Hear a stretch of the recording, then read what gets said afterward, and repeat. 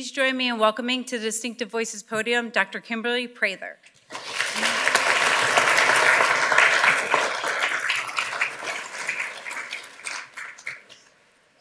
Thank you for the introduction, and thank you for coming tonight to hear a little bit about the work that I've been doing with a pretty strong focus on the research we're doing right now, which has evolved over time. But what I'll start is sort of giving you a background on the motivation for the research that we're doing at UC San Diego. And as you'll learn, I direct a major National Science Foundation center that we established about 8 years ago. And so what I kind of want to lead you through is the motivation to get to the point of why we're doing the things that we're doing. So I think, from the standpoint of thinking about our changing climate, our changing planet, I don't have to spend too much time on this. This is sort of, to me, one of the more compelling figures that we have. 17 of the last 18 years have been the hottest on record since we started making temperature measurements in the late 1800s. And so basically 2018 was the fourth hottest. So there, it jumps around. 1998 is the only one that wasn't in this century. But the bottom line is that we've experienced the hottest temperatures recently more than at any other time, and the temperatures are going up at an increase, at an alarming rate. I would say, people will tell you, well, it's been this warm before, and all that is true, but it's never happened this fast. And so, we're concerned about this, what it's doing to our planet. And I think, I don't think I have to sort of say much more than that, other than to say that Mother Earth is also trying to tell us that she's not feeling so well right now. It's very much like humans. When we have a temperature, certain parts of our body start to tell us they're not feeling so well. We're never quite sure which ones are going to tell us first. And the same is true for the Earth. And you can just look around. And we used to say we have to take care of this planet for our kids and our grandkids, but we're seeing it now at an incredible rate, at a rate much faster, quite honestly, than any of us predicted. And so we're seeing evidence of some regions have more flooding, some regions have more droughts. We're seeing multiple hurricanes over oceans where they've never been before. We're seeing wildfires, which are starting to control the air quality in California. It's like if we're not getting flooding and drought, at the other time of year, we're getting wildfires. And so there's evidence no matter where you go. It depends on where you live, what the indicators are. But in general, Mother Nature is screaming for help, and we need to be listening. And so, I often get asked, was that hurricane due to climate change? And we have to be really careful when we say that. We basically never will attribute 1 year or 1 day or 1 minute or one event. You can never attribute that to climate change. Climate change, what we look for are trends. And so if we do that, then we can basically start to look at billion-dollar disasters. And what we see is when you lump them together, the number of billion-dollar disasters is increasing year by year. That's a trend that's changing and has many of us concerned. If we calculate the cost of this, it's huge. And, one of the battles right now is getting people to listen, because it may seem like a lot of money to invest in trying to put us back on a better track, but the cost is just going to continue to rise. And so the longer we wait, the more expensive it's going to be. Yeah, I guess you could say it's someone else's problem. But at that point, there's no sort of hitting rewind. That is our concern. Once I think everybody sort of says, yeah, there's a problem, let's fix it, what are we going to do? And I'll talk more about that through my talk. So why is our climate changing so fast? It's not rocket science. It's very straightforward. I will also add that I often get asked when people hear that I study climate change, people will ask me if I believe in global warming. Note that I don't use the words global warming, I use the words climate change, because some places are getting cooler. The other thing, when people ask me, do I believe, my common response is, do I believe or do I understand? This is not a belief system. This is not a religion. These are cold, hard, pretty simple scientific facts. The biggest one is that our planet is just bursting at the seams with people. which has taken off at a huge rate. We're now at 7.7 billion people. And this is just continuing to rise. And so what do these people need to live? We need energy, we need food, and these are all sources of air pollution. And so one of the questions, I give a lot of public lectures, one of the questions I ask people, and I give public lectures to kindergartners, I talk to everyone about this. And I ask kindergartners, when we burn this stuff and it goes in the air, does it escape? Does it just go off into outer space? And kindergartners will tell me no, it stays with us, like they get it. But somehow I ask my, college students the same question and they're like, it's gone, isn't it? Isn't it gone? And so one of the things that I teach everywhere I go, I talk to people in the grocery store, people see me coming, they're like, oh, here she comes again. And as I will finish my talk with, it's one of the most important things we can do. The reason I take my time to be here tonight is to give as many public lectures as I give, is I believe the public deserves to understand this problem. And there's so much confusion about it right now. And we won't go into the reasons why I think there's so much confusion, but I don't think there needs to be confusion. And so it's simple. The air is trapped with us.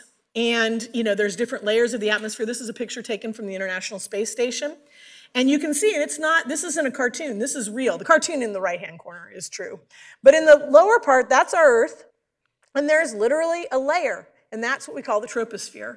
Here at Irvine, there's a lot of work done on the stratosphere, which is higher, which is where our ozone layer is that protects us. That's the good ozone. The ozone down near the ground that we have to breathe is the bad ozone. Sometimes people get confused by those.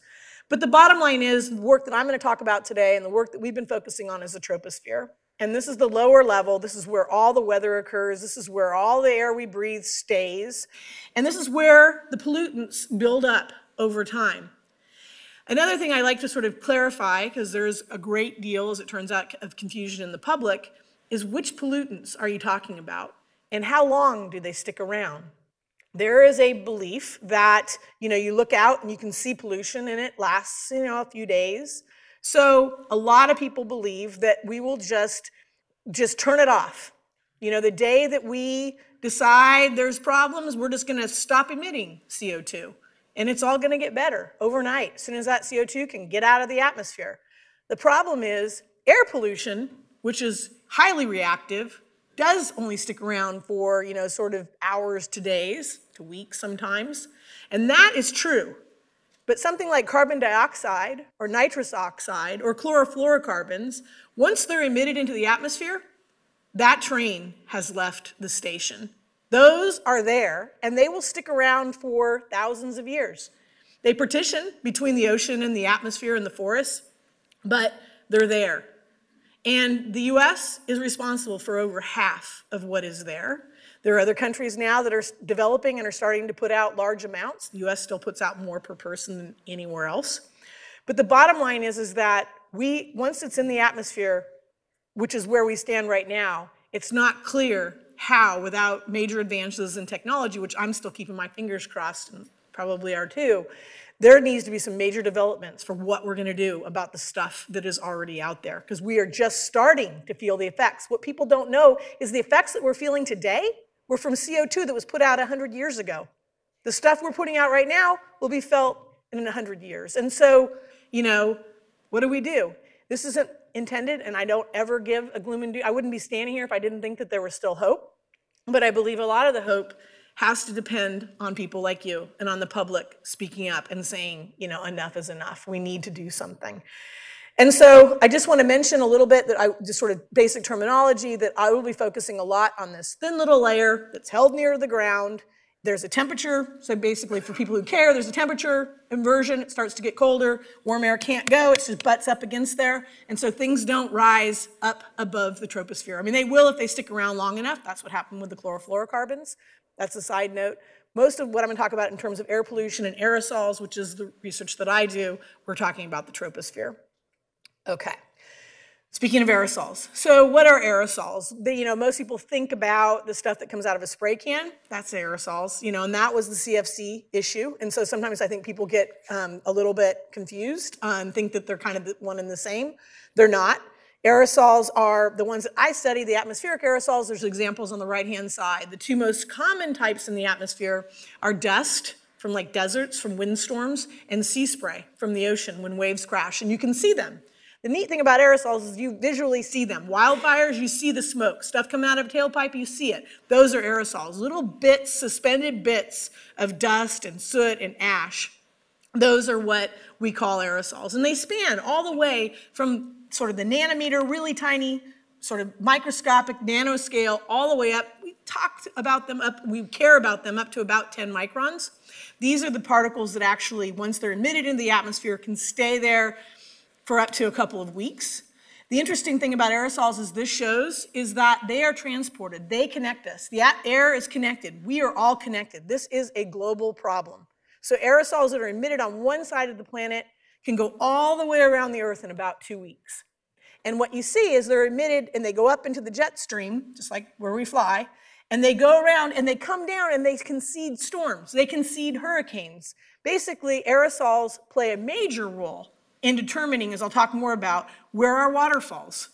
And so if we have more flooding in some regions and no water in others, that has actually, part of my research has been showing that that has a lot to do with the aerosols that seeded those storms. And so you can see them being incorporated into the storms as they're going around.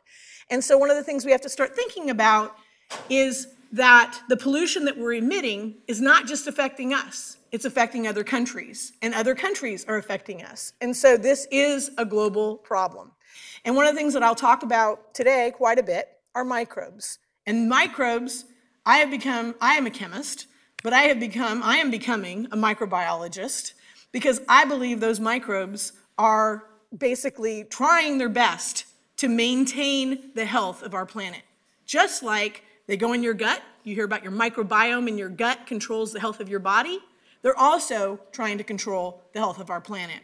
And so they're also releasing one of the things that we do in my research, and I'll talk a little bit more about, we actually measure what the microbes are emitting from the ocean, from soil. I call them little chemical smoke signals. They're trying to tell us something, right? These microbes have adapted over 3.6 billion years. And so they're talking, and they adapt fast, and they are really sensitive, the most sensitive, and the fastest to adapt to the environmental stressors that we're experiencing right now. So I care, and you'll hear a lot more about microbes throughout my talk. And this is a really, really important area that is starting to really take off. And so one thing we're noting is that over time, we're noticing that there's either flooding. You see this in the paper all the time. There's flooding in some areas, too much water, so there's huge landslides, or there's not enough water. But you're starting to see these extreme events. There's too much or too little. There's no, sort of in the middle like there used to be. And I study aerosols. I fly through clouds, as I'll talk about now. And I really believe that a lot of this has to do with what's seeding those clouds determines where that water is coming down. And that is changing. Those circulation patterns that I showed in that slide, they're moving all over the place. And so the seeds that make the clouds are changing. And so this is leading to a redistribution of our water resources. And so thinking about aerosols, basically, you would not have clouds on this planet if you didn't have aerosols. At the center of every cloud drop is an aerosol particle. At the center of every ice crystal is an aerosol particle. Ice actually turns out to be the really magical ingredient for precipitation, as I'll talk about in a minute. There's been a major focus on which seeds make the most rain, or no rain, or stop rain. And so you may think, so basically the research I do, I developed early in my career a technique that allows us to look at the composition of each source one by one, and we can fly through clouds, as I'll show, and measure the chemistry and the sources of those particles and see whether some clouds rain, some clouds snow, some clouds just sit there. Does it have anything to do with the aerosols? And so the common things that we were looking at are things like from the ocean, things from pollution, things like wildfire smoke. What happens when those go into clouds, and do we see an effect of different seeds having a different effect on the outcome? So the cartoon, when I got brought in, when my research group got brought into this problem, I was approached by the California Energy Commission, and they said, our snowpack is going down in the Sierras. We think it's us. We think it's California. We think that we're putting too much pollution into the clouds. We're putting too many seeds into the clouds, and we're turning off our own rain. That's what we think. And so that's shown here, where these are, the bottom pictures are satellite images, the color codes are the size of the drops. And so from space, we can look at clouds and tell how many drops, how big they are.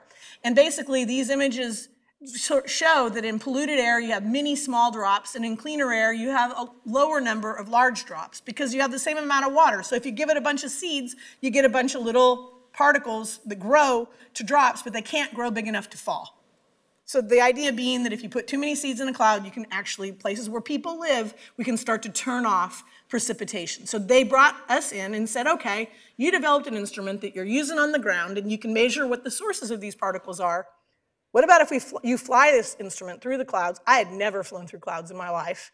And they said, you know, this was the California Energy Commission. They cared about hydroelectric power. 20% of our power comes from that. And so they said, you know, let's just fly through the clouds and see if there's a connection between what the clouds look like and what is happening. And so here I am, $3 million, I'll do anything, almost.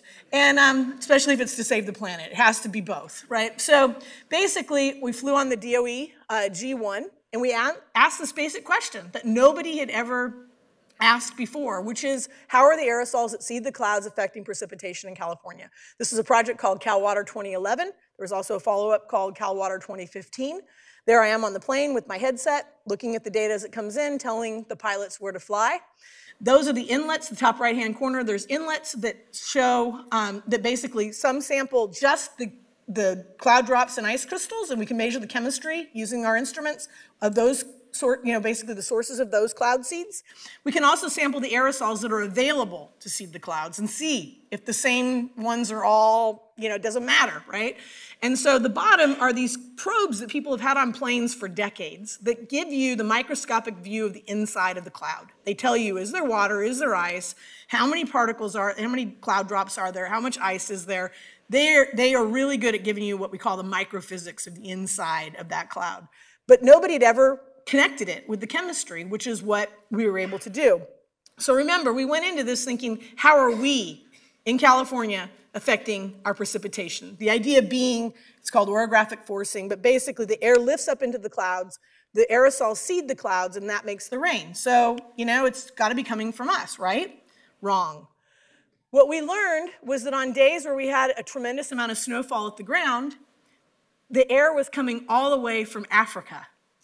And that dust and microbes from as far away from Africa, which is over 10,000 miles away across the Pacific. So first of all, people didn't believe the air came that far, but it does.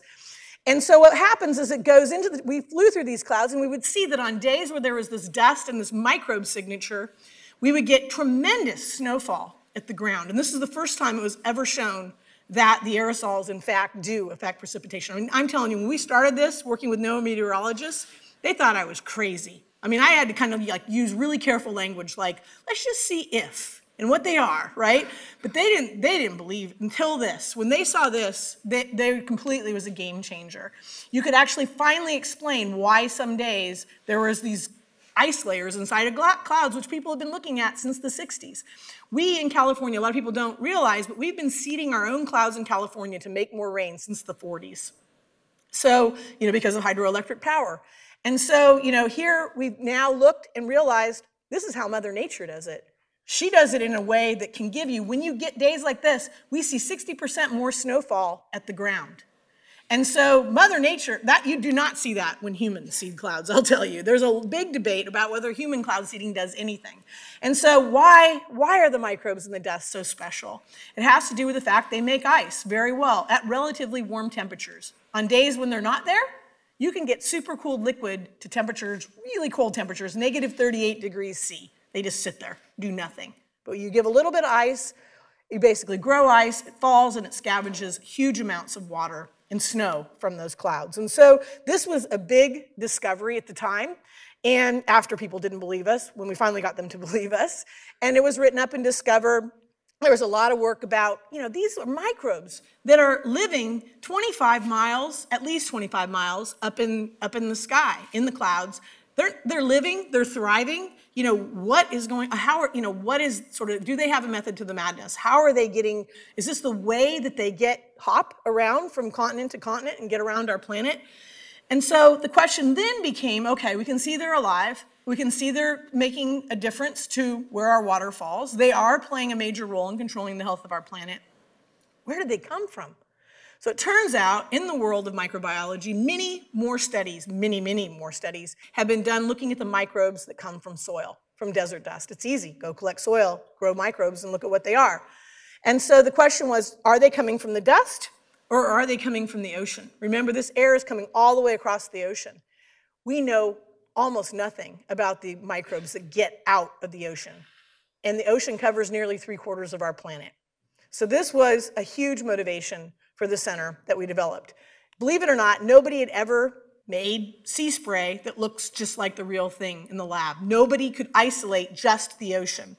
And so we proposed to NSF that we've been out over the ocean. You might say, well, why don't you just go look over the ocean? Problem is, you saw that movie, right? Everything's mixed up. Humans are everywhere. You can't get away from humans. You can't get away from land.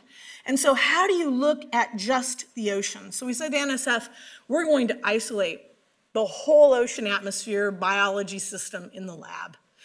And they believed us. And it was a bold statement at the time. And it took a couple of years, and people from many areas. It's a chemistry center. It's called the Center for Chemical Innovation. They're the largest center that NSF gives out. There's 6 of these in the country. It's mostly chemistry, but with a smattering of microbiology, marine chemistry, basically oceanography. This was the beauty of the center, is that if we were just a bunch of chemists, or isolated scientists as we sometimes tend to be, we never would have solved this. And we would never have been able to do what we were able to do. It was this magical combination of people from all different areas that made it possible. So what does it take to look at just the ocean? First of all, people thought, and the way climate models treat the ocean, is it's all salt, right?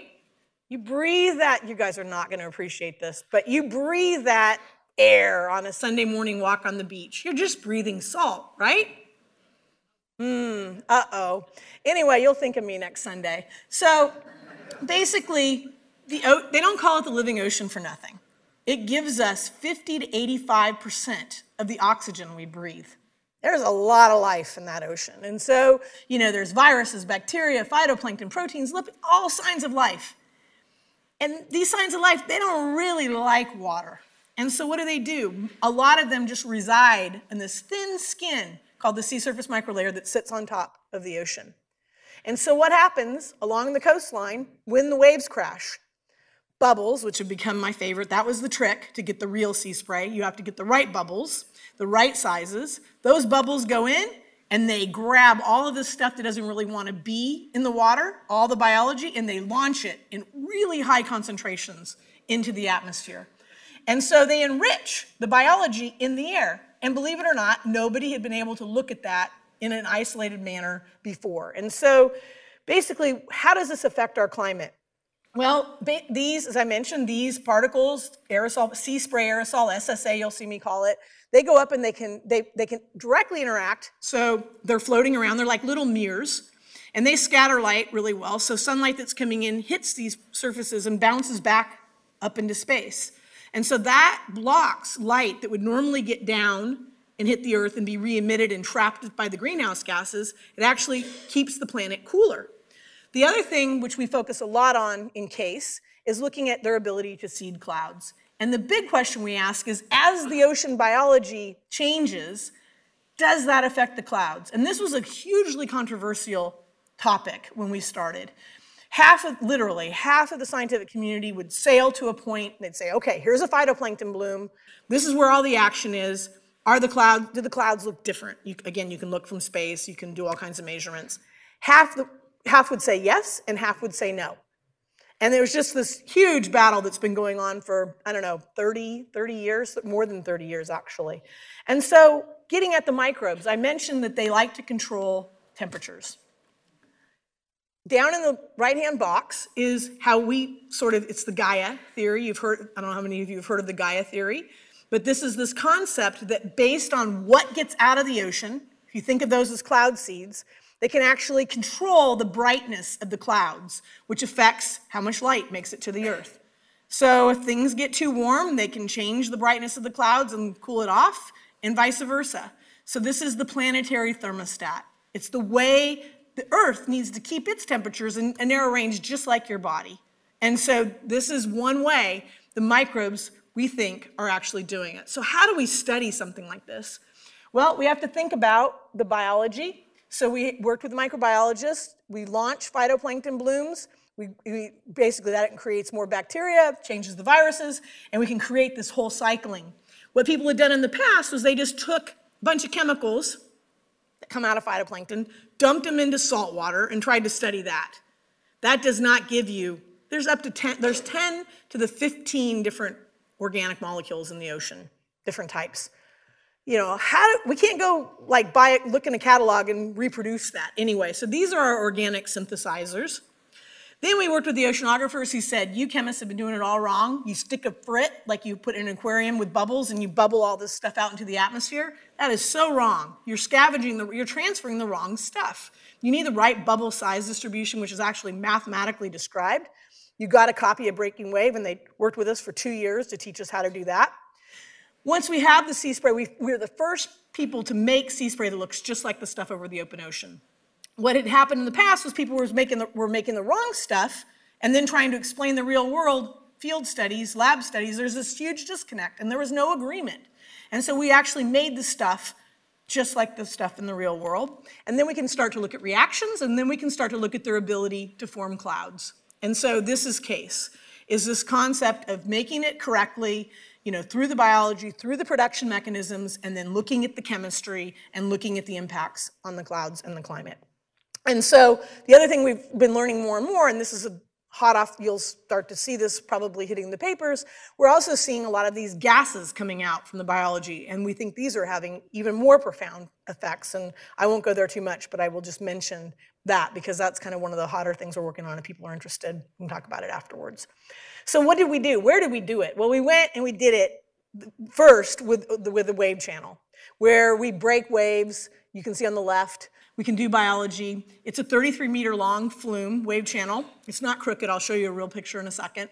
But basically, these are all the instruments, and we made real breaking waves. And we have little faucets at Scripps that we can turn on the water and fill the tank and turn it off and spike it with nutrients and grow a bloom and do the whole shebang in this channel.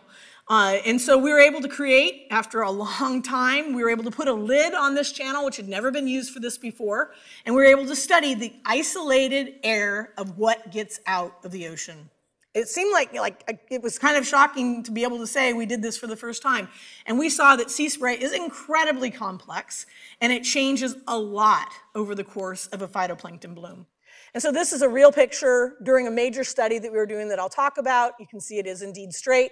We've added lights. You need that for phytoplankton blooms. We're getting ready to do a huge study this summer, and if anybody's interested, we'll be running all summer so people can come see it. But usually this is empty space, but we fill it up with instruments, people from all over the world. When we had the ocean, this is 3/4 of the Earth that we don't know what's getting out. And so people came from everywhere, and there will be even more this summer. And so this is a picture of this wonderful facility that we've developed at Scripps. And so we got the production right. We made the oceanographers happy. What about the biology? So this is a picture of chlorophyll from space, which is the proxy people use to sort of see where things are blooming. And you can see that in blooming regions, there's different colors, but there's a tremendous amount of diversity depending on where you are. And so the question is, how does that translate? Does it translate? Does what's happening is there a connection between the chemistry and the biology of what's in the ocean and what's in the air? Nobody knew. This was incredibly, incredibly controversial. And so we is there a thermostat? Are these microbes really able to change cloud properties or not? And so what we did was we thought about how it happens in the real world. And what happens in the real world is that things like dust, pollution, but a lot of dust is really good at supplying nutrients. It deposits in the ocean, and then that launches the phytoplankton bloom. And so we did the same thing. And then we thought about the chemistry. What happens? It's not necessarily just the phytoplankton. Microbiologists said, those people, phytoplankton is just food. They're not very smart. The microbes are doing everything. I didn't really know. They talk like microbes. They have stories the microbes tell. The microbes are smart, right? We need to listen to the microbes. I'm like, this man's crazy. But anyway, I hope he doesn't watch this video. But he would turn out to be right. So basically, you launch the phytoplankton. They are the food. Then the bacteria are the blue line. They take off. And then the viruses, like the bacteria, and they take off. And you create what's called this microbial loop, which was discovered by my microbiology colleague, Farouk Azam, who made this work. We would have done it. We were doing it. Everyone was doing it wrong. And so you build up the chemical complexity to look just like the real world. And then the question is, do things behave like you would expect or not? And what do you see in this sort of isolated system? So the next question, which is just amazing to me that nobody had answered this was 2014, is as the biology, which is shown on the left, and also on the right, those are fluorescent images just showing that after you add the nutrients, you can see there's more fluorescent stuff, which is the biology. It starts to get really complex in the water. But the question nobody had ever answered is, what gets out and when? Does it ever get out? And so this was the point of impacts, the study that we did. And we were able to finally sort of come to grips with what's going on and how the biology took us a while. But basically, the top left, I'm trying to sort of not show too much data, but this is really cool. We had to get a phytoplankton. This is the world's largest phytoplankton bloom indoors. And we got not one, but two. So you can see the green shading is chlorophyll A, which is the proxy for the phytoplankton. And there's two bumps, and those are two separate, distinct blooms. The biologists then now believed us. So now we got the oceanographers believing our production. Now we got the microbiologists happy, because the only way you'd get two blooms is if the microbes were happy. And so we were able to do that indoors. So the question is, did we see a change in the chemistry of the spray? And did the property, would we expect, we also did measurements of what the clouds would do if those were your seeds. Would we expect the clouds to change? And so the world was watching, is it a yes or is it a no? Does the chemistry change during a bloom? Or when does it change? And guess what? We got both answers. So we saw that during the first bloom, we saw this oily type get out, which would have a huge effect on the cloud properties. And during the second bloom, we saw a salty type get out. Completely different chemistry in a self-contained system, completely different. So now we made both camps happy, right? Because we got everybody's answer. But the trick was now we had to explain why. What is going on? And so we were able to show basically that it isn't just the phytoplankton. The phytoplankton is shown in this little simple diagram, the phytoplankton create what they call exudates, these big, nasty sort of molecules that float around. And then they look like fats. They're literally fats, triacylglycerides. They float to the surface. And then the enzymes associated with the microbes come along and chew those up really fast. And so what's the difference between the two blooms? During the first bloom, it's shown in the heterotrophic bacteria are black. You can see it's flat. And the second bloom, the bacteria take off, which means the enzymes are taking off. And so it's a competition. It makes sense, right? It's how fast can the phytoplankton produce things versus how fast can the microbes destroy those? And so that's the answer. That's the connection. That's why you get different answers. You got to pay attention to the microbes because they are regulating things. And so this was a big deal. It made the cover of ACS Central Science. Basically, pay attention to the microbes. Our microbiology colleagues were absolutely right. So how does this control the temperature of the planet? And so this is just a simple schematic. On the left is sort of what got out in the first bloom, the triacylglycerides, the insoluble, fatty, floaty stuff, the oily stuff. And enzymes come along and they chew it up, and when they chew it up, they convert it to a form that's very highly water-soluble. So now only salts get out, and so it's this competition. So how does that change the properties of the clouds? Basically, in things that are oily, they don't really like water, they don't make very good cloud seeds, and so you get sort of less seeds, so you get bigger seeds, and those are your darker clouds. When you see a gray cloud, that is a cloud that has much larger drops. It's usually going to rain. But that also is not as efficient at scattering light back to space. Light can sneak through those clouds. And so basically this would be warmer. And on the right, where you have a really bright white cloud, many tiny drops, you can see that those are very effective at scattering light. So that would lead to a cooler planet. So by controlling the chemistry of the seeds, this is one way that the ocean can regulate the temperature of the planet through chemistry, through biology. The other simple question we ask is, do we see evidence of different microbes getting out? Are the microbes that are in the seawater, is it just all coming out? Everything's coming out?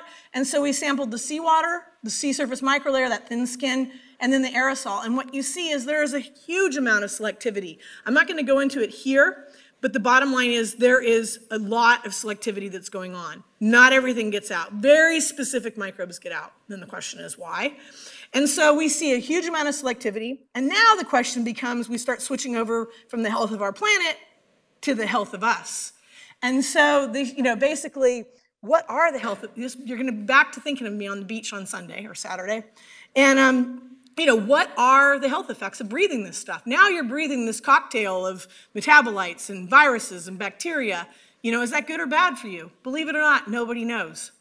We often think of the toxins that are in these toxic red tides, and I'll talk a little bit more of that. Are those getting out? What's getting out? What's in the air that we breathe? It is a lot more than just salts, and what are the health effects? So this is a direction that we're going, which leads me into sort of the final part, which is to think about living in a coastal region.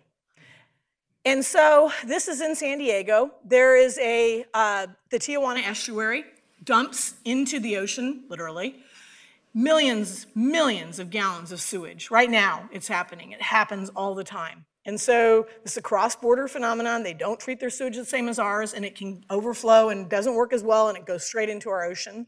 And so we started doing studies with the oceanographers because everybody was like, what happens when there's a sewage runoff? What happens when there's a huge pollution event? People don't surf.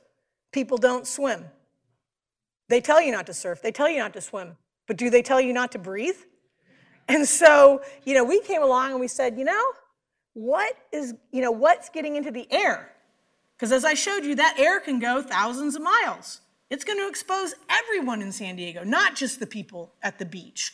And so the oceanographers were doing a study, which I'll talk about in a second, but the question we start thinking about this.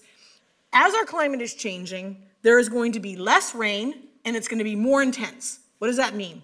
It means that pollutants are going to build up on the shore, and there's going to be more flooding because we have sea level rise. So all this stuff is going to get washed, more stuff, more pollutants, more toxins, more pathogens. They're all going to end up in the ocean. And then where are they going to go? And so we decided to look at this with the oceanographers, where basically you can see the pink dye. They put it into the estuary and they let it get out into the ocean.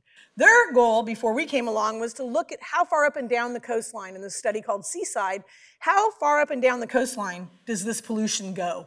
How many surfers and swimmers are being affected? And we came along and said, well, what about the air?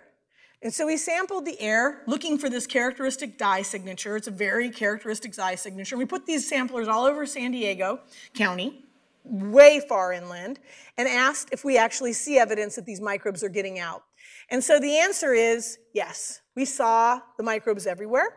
It actually depends, as you might guess, on the concentrations in the seawater and the concentrations and also the ocean pattern. So this is the beauty of working with the oceanographers. They could look where the currents were coming from. They could look at how big the surf was. We're trying to work our way to get to the point where we can know the concentrations of the pollutants, toxins, things in the ocean, and know what's in the air that you're breathing. That's sort of our goal. This is the study that we're doing right now. It's down in Imperial Beach, which is right above the border. And everybody's watching in Imperial Beach. We're sampling now. We finally have access to this estuary. I mean, you go there and it smells like a porta potty going into the ocean. And so, it is really not good stuff that's going into the ocean. And so we're now doing DNA and RNA analysis. We're looking for pathogens. Again, it's something that's amazing to me. Things like cholera, what we've always called waterborne pathogens. They're the right size that if they're in the water, and we know they are in coastal zones, they're gonna get in the air. But for some reason, no one has looked. And so we're starting to do this. And then we think further.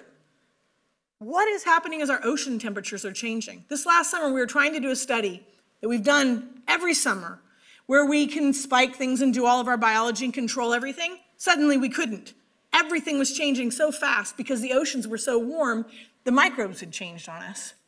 And so now the chemistry of what's coming out is changing. The biology of what's coming out is changing. How is that going to affect our clouds and our health? And not just our health, our ecosystem health, right? Our agricultural health. And this stuff is going everywhere. And these microbes are changing. They're moving around. Those circulation patterns that we've had going in the same direction for a super long time, they're changing. Everything's changing. And so what is this going to do to our atmosphere and basically our health? And so the last thing I'll just touch on is, this is a really neat example, I think. It's the only example, it's the best example I can think of that has to do with, can we think about linking air transport patterns, air circulation patterns with disease? And so it turns out that at UC San Diego, we have what's called the Kawasaki Disease Research Center. This is the most common cause of acquired heart disease in children.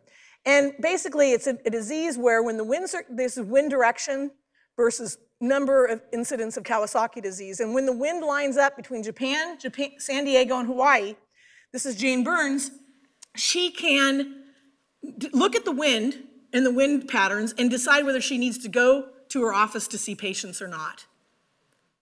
I mean, that's a pretty strong connection. And what's amazing about this, I met her after I was doing all this work on the microbes coming in from Africa. Turns out the conditions are the same. So it turns out that this year, you've noticed there's been a lot of intense rain events. They're called atmospheric rivers. That's what we study. We've been studying those in Northern California. They came down. So now we've got atmospheric rivers in San Diego, and we have this huge epidemic of Kawasaki disease in San Diego. And so now the question is, can we start to collect these microbes in clouds? Can we link them with the scrapings either in the throat, which is where you see all the evidence, or under the fingernails? Can we start to make these connections? We think there will be connections, and we're just now getting the data. So the interesting thing is, basically there's as I say, this huge epidemic. So I'm scratching my head, literally, sitting in my office thinking, I feel like it's just the circulation patterns. I feel like the planet is changing. The weather's telling us it's changing. So the biology is probably changing in the air, but we haven't been sampling the air. So what do we do? So then I thought, the rain. We could look at the rain. If we could look at rain, look back in time at rain, we could actually see if there's some new biology coming into the air that's leading to this huge epidemic. So this is where citizen science, I get a phone call from a citizen, I don't know if she's here, but she called me up. She says, I live in Mission Viejo, and I've been collecting precipitation. This is a true story. I've been collecting precipitation samples back to 2004, and I've got family coming, and I'm going to dump them, unless you want them. Because I know you've studied precipitation in the past. I'm like, oh my gosh, And she's like, because I just did it because I kind of like rain. And I was like, oh, okay. So basically, these are her samples. This is her delivering them. She wanted to meet me before she relinquished her precious samples. And so she collected them in Mission Viejo, so Southern California. And these go all the way back. And so now we can look at what are the spores. We can do DNA, RNA analysis. Are they fungal? We kind of think there's a fungal link to this. Do we see a shift? Are there new ones arriving this year? That's a big question. And we now have the ability to look at this. And then we can compare these to the patients, because there are a lot of patients and a lot of samples from mostly from throat swabs and fingernail swabs.